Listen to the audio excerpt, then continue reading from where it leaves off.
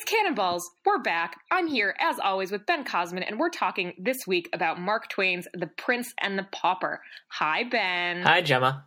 How are you? I'm okay. You doing anything cool for the holidays? Just going home. Although I did find out that I'm going home to lovely Rochester, New York, and I did find out that there is a musical production of Little Women playing while I'm going to be home. So I'm going to have to check that out. Little Women, as you know, is the first book we read on this podcast. Yes, that's very exciting, and you absolutely have to see it. We are also joined this week by Hillary Rich, who loves classics, but has actually never read Mark Twain before. She does, however, enjoy Tudor history, which means she can tell us why it's so weird that Mark Twain decided to use real historical characters in this book. Hi, Hillary. Hi. Thanks for having me. We are so happy to have you. Any holiday plans for you? I'm also going to be in Rochester for part of the holidays, but then I'm going to be spending a week in Paris. My first time traveling to Europe, so I'm really excited for that. I'm so jealous. I'm so excited for you. So let's talk about the book. Let's talk about The Prince and the Pauper, which I'm sure is a name everyone has heard. It's a catchy title. It's Mark Twain, blah, blah, blah, very classic. As we always do when we read a new book, we present a scouting report of the book, which basically assesses how we felt about it before beginning the novel. And we do this on a baseball-style 20 to 80 scale, with 20 being the weakest and 80 being the strongest in a few different categories. Our first category is classicness, which I have given for this particular novel a 50, because I feel like it's not really the best known Twain. And everyone knows the concept, but I doubt that anyone could tell you any of the other plot details. Yeah. So that's my question, basically. Can you separate the concept from the book? Because Prince and the Pauper is like a very common phrase. I mean, I first was introduced to it from, I think it was like a short animated Disney feature movie thing where Mickey Mouse was basically both the Prince and the Pauper and got switched for himself. I mean, if I can, like, the idea of the Prince and the Pauper, I think is a 70, but the book, yeah, probably no one has read the book. Might not even, if you'd asked me if The Prince and the Pauper was a book by Mark Twain, I might have said probably not. I don't know. So what are you going to go with? What's your final number? Well, can I guess I'll give it a 60, 65. Hillary? Yeah, I think I agree with the 50. I think beyond the title, I had never really heard of the book. I watched the Mickey Mouse movie too. So I think 50 seems fair. The title and the main switch seem to be the only thing that I think most people know about the book.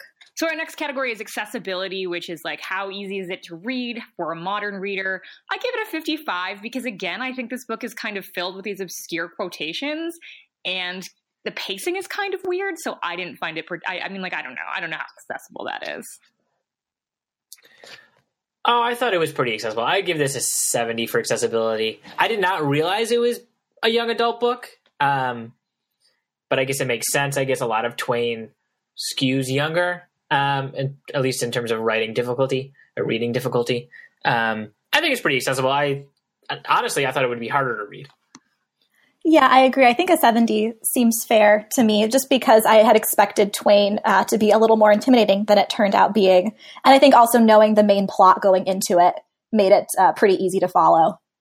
I mean, I definitely glossed over some of the long paragraphs where they're just naming people who are standing around.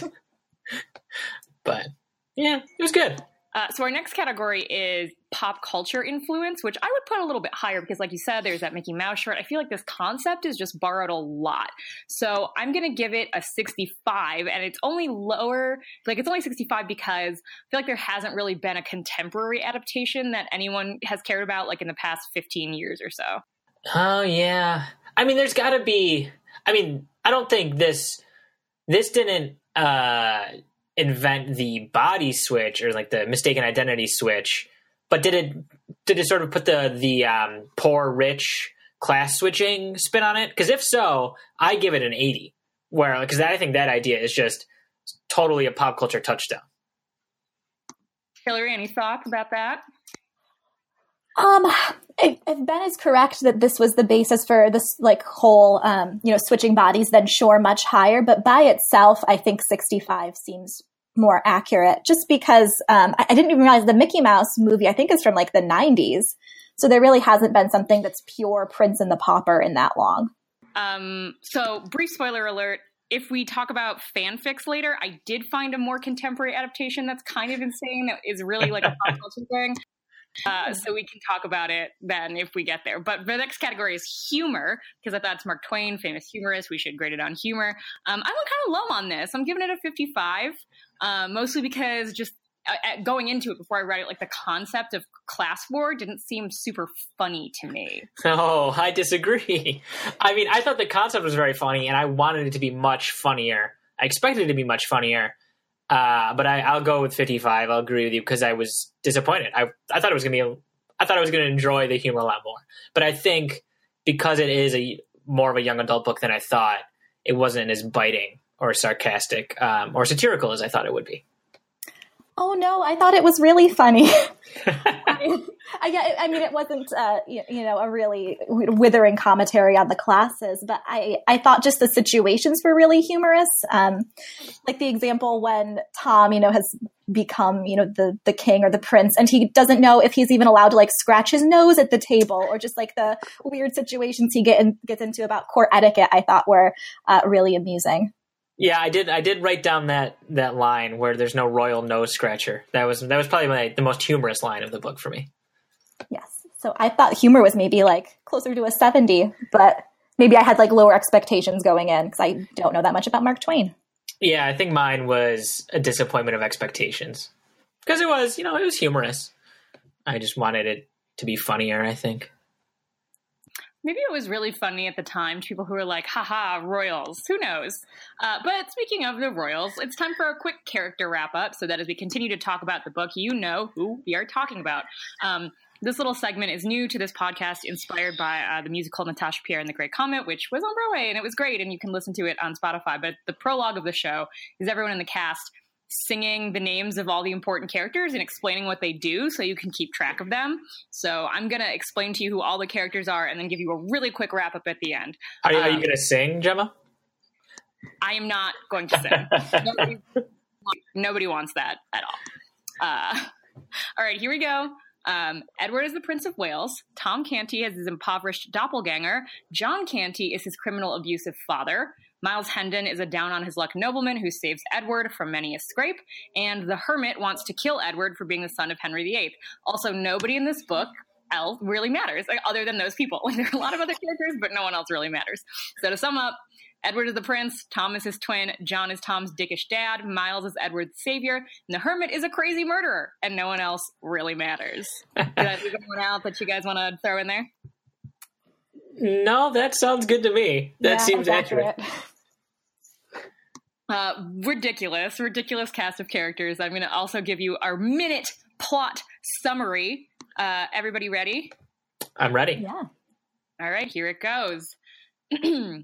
Tom reads a lot of books about princes and wants to see one for himself, so he goes to the palace and Edward invites him in. The two switch clothes for a joke, and it turns out they're somehow twins. Edward gets booted into the streets because everyone thinks he's the poor ragamuffin, so Tom has to figure out how to be a royal. Henry VIII dies, and then Tom gets to be king. Meanwhile, Edward gets in with Tom's dad's criminal gang, is saved by Miles, and is almost murdered by a religious hermit. At Tom's coronation, the truth is revealed, the two swap back, and Edward gives everyone who is nice to him money or saves them from being executed because he met a lot of criminals. And that is the story of the book. That was good. Very good. I'm impressed. Mm-hmm. Although I will say so this was a plot point that was confusing to me a little bit when Edward first goes out into the streets, because it's his idea first to switch places with Tom. Cause he wants, to have the boyish freedom that every, sort of cooped up little rich kid wants. But I wrote this down and maybe I'm mistaken, but he starts his poverty tourism by running into the streets shouting, "Make way for the Prince of Wales," which I just think is a colossally bad idea. Well, I don't think that he intended to actually switch lives with Tom. What happens is that he notices Tom has a bruise on his hand because the guard was being rude to him and beat him up a little bit. And so Edward's going to go yell at the guard, but the guard sees this little ragamuffin yelling at him and is like, "Get out." So he doesn't intentionally leave the palace. He kind of gets kicked out. But then he runs off. To because he ends up at the church where the kids throw him to a dog or a pack of dogs. And like, it seems like he intentionally goes looking for Tom's house. Is that just because he needs to find his way back to the castle? I mean, I think it's because they won't let him back into the castle. So he's like, if I find Tom's parents, they'll be like, oh, this isn't my kid. But that does not happen. Right. John Canty, the drunk, abusive father, just thinks it's his kid.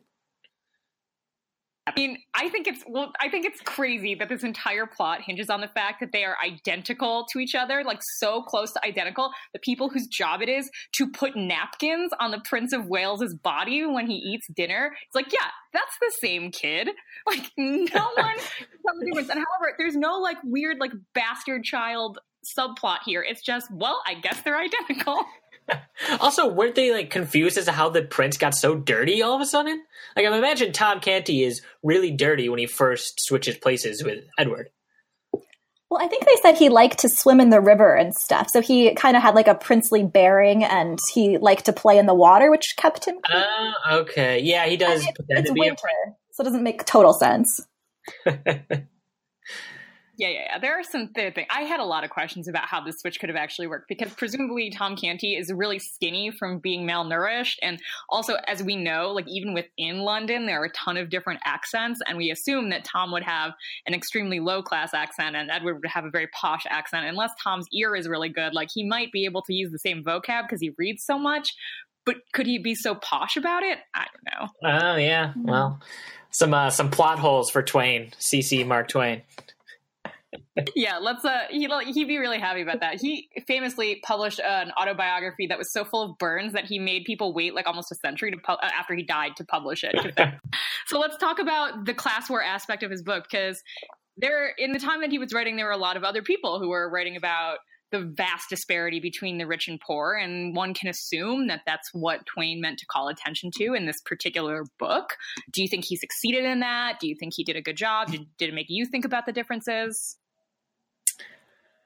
Yeah. I see. I was really stoked for that. I really wanted it to be, like I said in the beginning, more biting, I think. Whereas Edward was really kind of evil in the beginning, where I think he has this idea where he realizes he can't get back into the castle. And then I believe it's after his first night as Tom.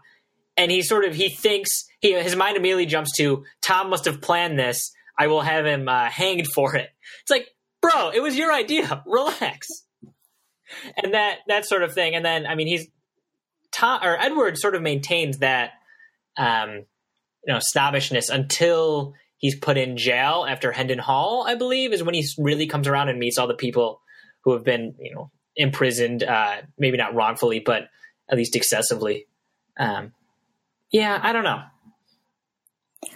So do you think that Twain is trying to create sympathy for either half? Hillary, did you identify with the rich or the poor either way? I did feel sympathy sometimes, especially when Ben was saying, he's meeting the criminals in jail. And I think even with, maybe it was a member of the criminal gang that his dad is with, that was kind of describing like the cycle of poverty that he's in, where, his mother is killed and then he's begging and imprisoned for that. So his children die. And so I did feel like there was this sense of how inescapable it was. And I thought that was very, very sympathetic. But overall, I was more impressed with how he was highlighting how like unjust the laws themselves were. I thought he did a better job doing that than creating necessarily just sympathy. Yeah, I agree. I think the legal stuff was more biting than the class commentary in this, particularly because Edward's he goes on like a very basic poverty odyssey where he spends a night with Tom's family and then he ends up with the tramps. And then he spends like a morning with peasants and then the hermit who tries to murder him. And honestly, the hermit probably should have murdered Edward. And then in the prison with Hendon Hall, and he sort of like hits all the buckets of like, party poor people, nice, loving, kind poor people, and, maybe suspicious criminal people. I don't know. But, The legal stuff was, I thought it was better. Where it's like, oh wow, particularly when Tom is pardoning and is the first active king, he saves a man's life, and then a couple chapters later, he pardons all these people who were supposed to be executed. And you're just like, wow, that is crazy. You could be executed for a lot back then. Yeah, I think that's the point he wanted to make. I don't know about your editions. I assume that they do, but mine has Twain's own footnotes in it, where he went through and marked some historical things that he thought were interesting. But there's one section where he notes that at a time in England, there were 223 crimes that were punishable by death. And he obviously finds this very appalling. And that, I think, was sort of the thing he was trying to talk about. I do think he intended the reader to find your average person much more interesting and sympathetic than a royal person, mostly because, like you said, he goes on this odyssey. There are all these different kinds of poor people that Edward meets. And Tom, at a certain point, it seems kind of clear to me that Twain lost interest in that. He was like, all right, it's fun to make fun of how long it takes the king to eat dinner and how he has to wash his hands in his rose water. But, a normal person would just drink water on the table, whatever, blah, blah, blah. And he's obviously having fun getting the digs in and about how the Tudors didn't eat vegetables or whatever until really late in the game. But since probably more than half of this book is about what Edward gets up to, it's clear to me that he really wants his reader to think about what it's like to be so destitute. That's what I think about that. Yeah, I definitely agree. It sort of reading this halfway through felt more like a really good idea than a full book. I don't know. It definitely felt like Twain was stretching an entire novel out of this conceit, I think. So in that case, we should talk about perhaps the most novelistic aspect of the story, which is Miles Hendon, who is this sort of displaced nobleman who helps Edward, who rescues Edward multiple times from all sorts of terrible things. But he has the most novelish story, which is that he is the second of three sons. The first son was kind of unhealthy and died, and the third son is legitimately just evil, is always and connives to steal his inheritance and his girlfriend from him, and that's a whole other thing that's going on that Edward eventually helps him with. So Hillary, do you have any feelings about why this was included in the book? What did it do for you in terms of the story? Miles' story, I liked him a lot as a character.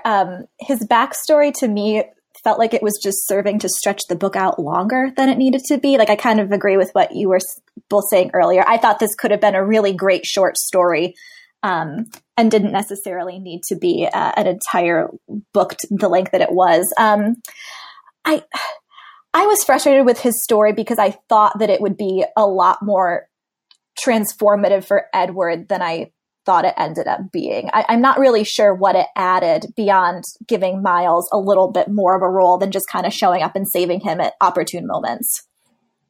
Oh, that's interesting. So what do you think was transformative for Edward?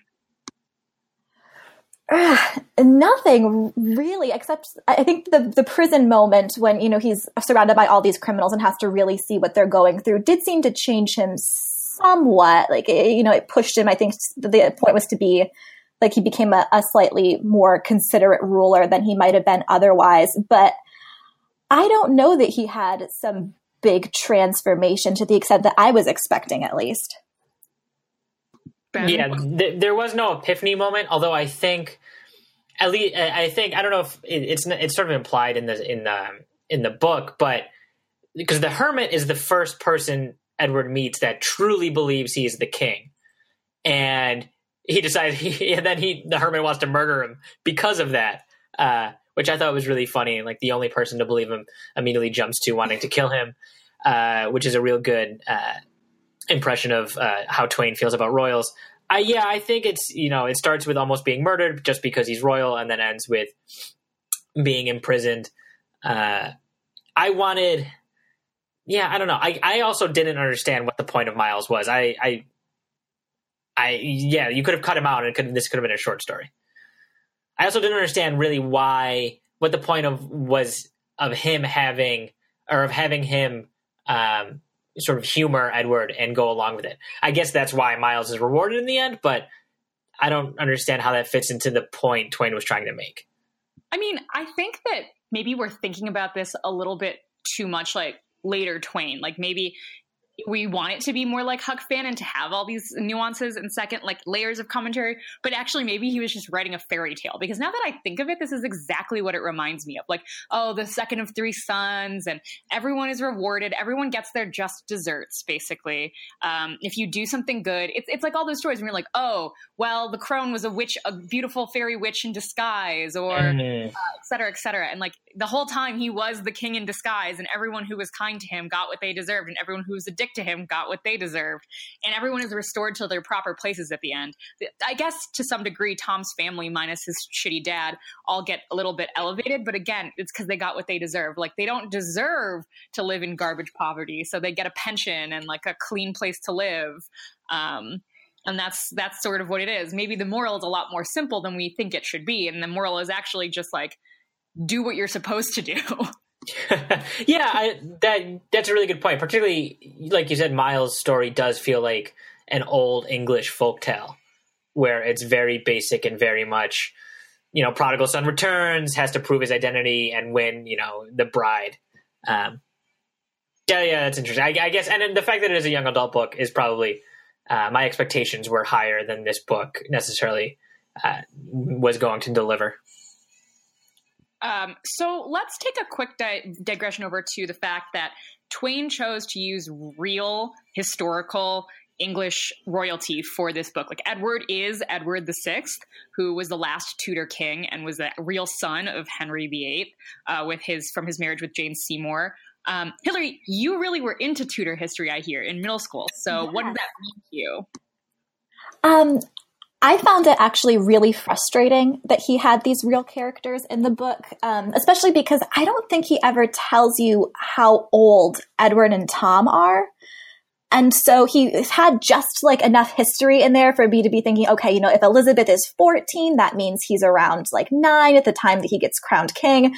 And so I guess I found it more distracting than anything else, because it is matching up pretty well with like the timing of everything. I think like Henry VIII does die in the winter, and Edward is crowned sometime in February. But then like with locations of things happening, things were just like slightly off. And also it was really depressing for me anyway, knowing that Edward dies so young as a king. So any real like transformation that he has, you just kind of know going in is going to be very short-lived, because his days are pretty numbered as a ruler. So that was kind of always in the back of my mind that, he's really not going to be able to really radically transform English law just because his reign was so short. I do. Crazy. The fact that, one, okay, they drink a lot. Like, both of the kids are like drinking a lot of alcohol in this book, and said they're around 9 or 10 at the beginning. But at the end, it does make it seem like Edward's reign was much, much longer than it was, which was about 6 years long. And he died when he was like a teenager. So I also was like, what is this? Is in essence like history fanfic. It was kind of strange. Yeah, I thought when I was reading the ending, I think there's a very short, quick reference to the fact that, Miles and Tom lived these long lives, and, unfortunately Edward, sort of bit the bullet a little early. And I was like, oh, wow, okay. I was trying to figure out when I first started reading, I didn't realize it was based on real historical figures. And then all of a sudden they started talking about Elizabeth. It's like, oh, maybe that's Queen Elizabeth. And hey, it was. I do want to. So then I started reading the Wikipedia page for Edward VI, and I do want to include my favorite historical fact that I have read on any Wikipedia page ever, which is that first it is cited that Edward was a healthy baby who suckled strongly from the outset. So that is some historical color for the book for anyone who wants to read The Prince and the Pauper. I hate that fact. So. But also, I want to know, like, how did somebody know that? I guess Twain might know, because he spends a ton of this book using quotes from other sources about like descriptions of stuff that was going on. What did those moments do for you when he was just literally quoting another writer for like sometimes a page or more about a description of some kind of fancy rich person thing? My book doesn't have footnotes. It has those quotes, but honestly, when I was reading it, I thought it was just a device that Twain was using. Like, don't take my word for it, take this guy. But then he was just writing it himself. Because I don't have footnotes in my copy. Yeah, me too. I thought he was just making something up the whole time and just creating these historical sources, for some color. I didn't realize they were accurate. That is so interesting. My copy has like Twain's footnotes to his drafts, and it's the Signet copy, in case anybody cares, a Signet Classics copy. But it's just, he's like, I also thought it was some kind of like Lincoln in the Bardo style thing when it's like quoting all these fake historical writing. But in fact, it was real. And I think that now, like, the more I think about it, the more I consider this to basically be Mark Twain's Tudor fanfic, because it seems like he was just reading a lot of English history and was like, wouldn't it be fun if I just wrote about this? And maybe he didn't have the social agenda that we really attribute to this. Maybe he just, and it seems like he really likes Edward VI, that he really thought of him as like this merciful, interesting, kind ruler, again, who was a child at the time. So that's its own thing. But that's how I started to think about it. Hillary, are there any interesting Tudor facts we should know that would add color to this? So Twain did take some liberties with like the characters' relationships that I thought were kind of interesting. So throughout the book, Mary Tudor is kind of sprinkled in there as this, like unpleasant, like kind of dour sister that he has. And I think she kind of has that reputation in history, but I've read some sources that say she and Edward were actually really close and got along really well, because throughout Henry VIII's life, he inherited and disinherited his children sort of at random, depending on who was in favor at the time. But I think Mary Tudor and Edward were actually pretty good friends and at least corresponded with some frequency. So I was sort of surprised that he used her as being this kind of like understated villain in the story, when that doesn't seem to be the real tenor of their relationship.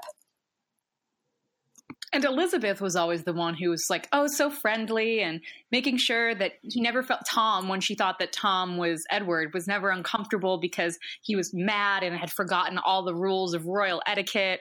Does that jive with your characterization of Elizabeth? Oh, yeah. A lot of stuff I had read about Elizabeth coming from middle school, so I don't, I'm not sure how accurate this was, but a lot of the things I remember about her was that she was very intelligent and very gregarious and very adept at like putting people at their ease. And sort of she had to be, because she never really knew when she was going to be in her father's favor at the time. So she was always sort of making sure she was in everyone's good graces. There is a lot of interesting royal intrigue that's sort of hinted at here that I would have been interested in seeing kind of more of in the plot. Like there's this one moment when two of the courtiers are talking about, well, maybe it's not Edward. Maybe this is a different person. But then they think, oh, we can't even talk about this because we could all just be instantly beheaded if anybody finds out. I wonder, like, if you had to try to map that to something that Twain was trying to explain, do you think he was trying to do anything with that, or do you think he was just adding color to the story? I thought it was kind of bizarre that in the sentences before that, they were perfectly comfortable discussing that the king was potentially crazy, but they weren't allowed to suggest that it was a different person. So I'm not sure if he was getting at sort of the irony that, with this class system, you're allowed to be crazy and still in charge, but you can't actually question their authority. That's very smart and interesting, because he does say like, oh, my son might be mad, but I guess madness will just rule because what? Like, he's not going to be king? Okay, so before we move on to our fun games that we always play at the end of the podcast, what did everyone think was the funniest moment of this book? Because it is funny. Like there are a lot of jokes. For me, it's the hermit being the first person to believe Edward is king and then instantly deciding that, well, now I have to murder him because he's the king. I thought that was really funny. I don't know if it was intentionally funny. Like, I think it was supposed to be maybe more of a tense moment, but that was the funniest moment to me.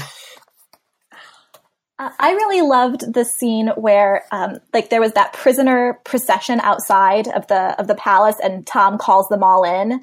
And I really loved his child reasoning of who's guilty and why, and the way that he works through it, especially the stuff that had to do with witchcraft. I thought it was sort of hilarious how he was trying to reason through what would make a witch and what would make them guilty, especially when he was talking about how it's unfair that a child can sell their soul to the devil, but they can't sell themselves into slavery to an Englishman, and that's really unfair to the English. So I just liked his child logic throughout the book. That was such a good scene. I agree with you a lot. I liked it. And I really liked how he really thought that this old woman would make him a storm. And he's so stressed out. She's like, oh, I'm not going to do it because then I'll be killed. And he's like, no. That's not a thing. I'm going to I wave it to pardon. But now can you make a storm? And she can't do it because obviously it's not real.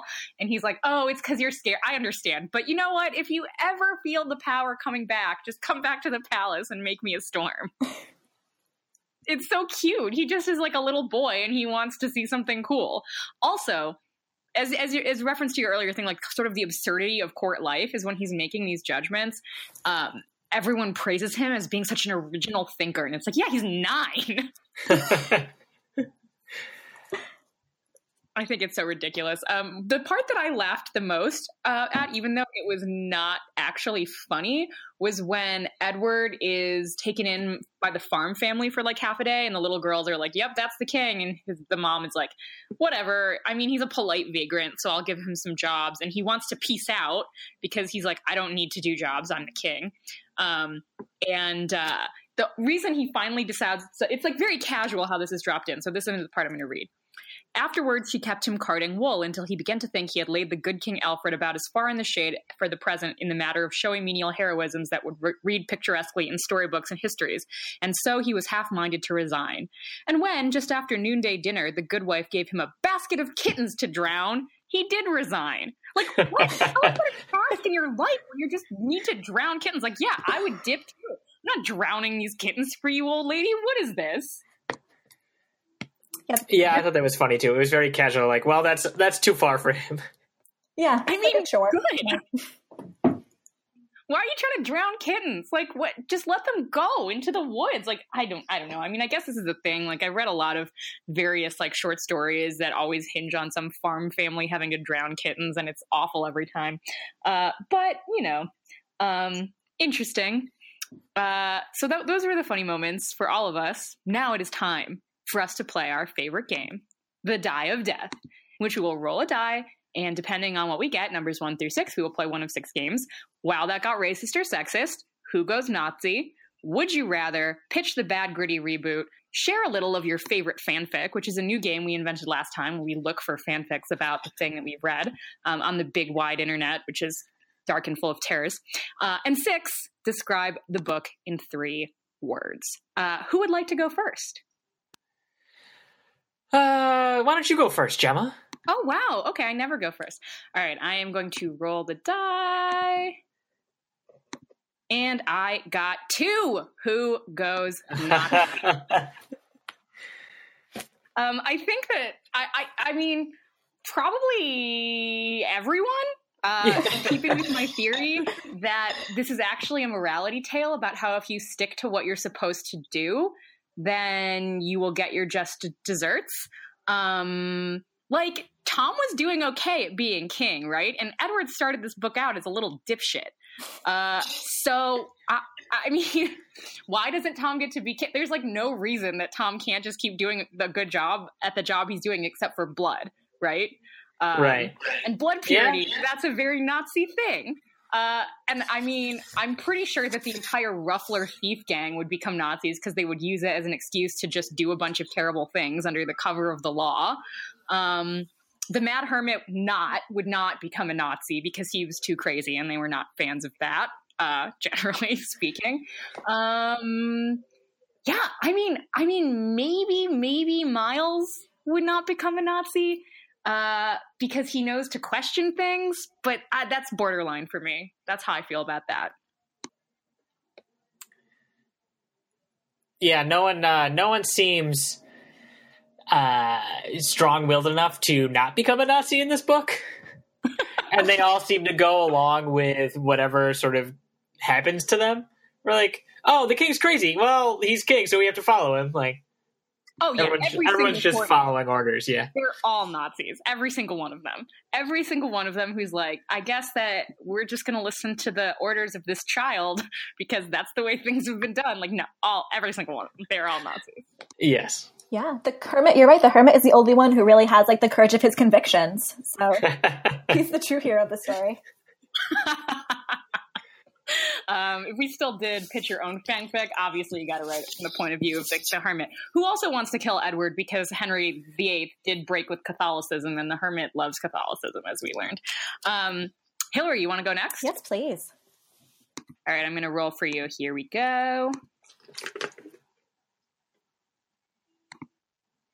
And that is number 4. For Pitch the Bad Gritty Reboot.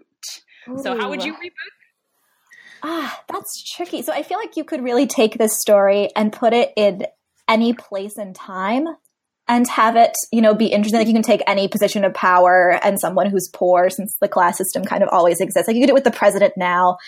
But there's so many plot holes, like we were talking about earlier, that I feel like it'd be really difficult to do well. So I'd kind of like to see a version, and maybe this is veering more into fan fiction than just a reboot, where the hermit does actually kill off Edward. And I would sort of like to see the contrast of like him getting tried as a murderer for killing just a commoner versus the punishment for a king, to sort of drive like the class distinctions home. Since in both cases, it's just like a little boy, but since the one is so much more important than the others, the punishment would be exponentially worse. And so I think that the point that Twain is making could be more clearly made if the hermit just does kill off Edward. And like, would anyone have found out? Like, would people believe him? Where if he goes to town and says, "Look, I killed your king," people are like, "You just killed a random kid. The king's in the castle." Yeah, exactly. I love that a lot, because then I feel like it could become like a whole scandalish cover up. Like, because there's a moment in the book when they're all helping him get dressed and they all point at something on his leg, and it's literally never mentioned again. But I vaguely remember in the movie that they determine who's the real king because of a birthmark.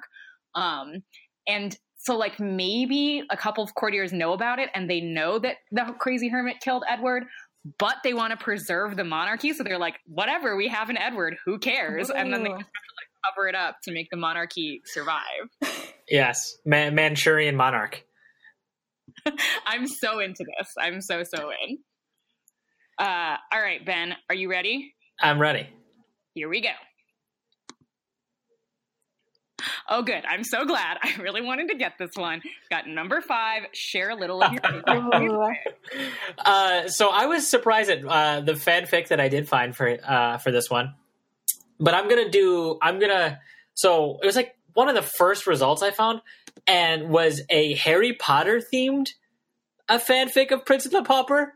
But as I was reading it, I think it just sort of uses the title and the conceit rather than a spinoff of Mark Twain's book. But it positions Draco as a rich, sort of like rich aristocrat, and then Harry is broke and like begging, and Draco hires Harry to be his manservant, which I thought was an interesting. I don't know if there's another chapter of this fanfic where they switch places and then Harry becomes the rich person. I don't really understand how this works, but I was just stoked to see. I mean, of course, I think there is Harry Potter fanfic that intersects with any book ever. Like, I'm pretty sure we could have found Bleak House and Harry Potter fanfic if we really wanted to try. Wait, so are they adults or children? They are adults in this, I believe. And it uses, there's I believe they are adults. Okay. Interesting. Just because we all looked into this a little bit, and I'm amused. It's the first time we've ever played this game. Hillary, did you find any cool Prince and the Pauper fanfic? I sure did. I'm into chapter 8 of one that is called The Princess and the Pauper, a Harry Styles fanfic. And I am loving this. So the idea is it's 2 half-sisters, and apparently one is the princess and one is the pauper. I am not sure who is supposed to be who, but I think it's supposed to be clear at this point in the story. But they are teenagers, I think somewhere outside of London, and there's really no connection to the Mark Twain story at all. But Harry Styles is working at a bakery and is really good at making cupcakes. And he's like fallen in love with one of the sisters, who now suddenly has a modeling career that she's pursuing, but he's going to go on the X Factor. So I'm not sure if the relationship can take it, this long distance thing, but I'm excited to find out. Wow, this sounds thrilling. I mean, I guess the half sister is going to switch places with her? Maybe, but Harry has been very supportive of her pursuing her career, so I'm not sure how it's going to play out yet. interesting. Well, you'll have to let us know how this ends. I'm not going to go too deeply into the one I found, but I do want to say that it led me to a 2004 adaptation of The Prince and the Pauper called Barbie as the Princess and the Pauper. And it is a computer animated direct to DVD film that is about two different Barbies. One is a blonde and one is a brunette, and they are coincidentally born at the exact same time in like a magic kingdom. And they are otherwise, other than one is a blonde and one is a brunette, and they're both white, they look exactly the same. So they end up having to do this identity, they do an identity swap to like foil this evil plan, very plot heavy, more so than the actual Prince and the Pauper. But this movie exists and people write fanfic about it. So I found a fanfic of this that I think is kind of a badass reboot, which is what if they were all pirates also? That is a great conceit, just of taking like any work of art and being like, but what if they were pirates? I'm into it. It's like, so it's 26,000 words. I did not read all of it, but wow. it exists. It is called The Siren and the Rose. And there's presumably a lot of identity swapping and piracy. So that sounds dope. That does. I'm into it. I'm into all this fanfic. More power to everyone writing fanfic, including Mark Twain, who himself just wrote Tudor fanfic, as we discussed. So that was The Prince and the Pauper. Who would you recommend it to anyone for any reason? Like, if you would, who would it be? I would maybe recommend it to like a young child. Yeah, I would recommend it to kids in like Eton or something, maybe some prep school, private prep school. Read this, yeah, you dorks. So only little rich kids. Yeah. Honestly, yeah. For everyone else, the conceit. You're probably good. Yeah, I think for most people, you could probably just read the Wikipedia page and be done with it. I haven't read other Mark Twain. I'd like to now, but I imagine there's better examples of his work out there than this. Pudd'nhead Wilson is essentially the same thing, but in America and with race, where one character has like 1/8 African American blood in him, but so he's treated as a slave, and then the other, the master's son is white, but then they get switched, and there's no difference between the two because it's essentially the same plot. I read Pudd'nhead Wilson in college. I thought it was funny. It was funnier than this, I think. All right, so our takeaway is mostly like just read Pudd'nhead Wilson. Maybe we'll pick up in a little bit later. But that was The Prince and the Pauper. Hillary, thank you so much for joining us. Please come back for another book. Oh, thank you. I'd like to. Ben. A pleasure as always, Gemma. I will see you next time when we will be reading Lolita, which is going to be a trip, by Vladimir Nabokov. If you want to talk to us about this book on the internet, you can find us at Cannonballs Pod on Twitter or on Instagram. We would love to chat with you. It's only 2 N's in Canon, CANON, balls with a Z. Look us up. We want to chat. Thank you so much for listening. Good reading, and we'll see you next week.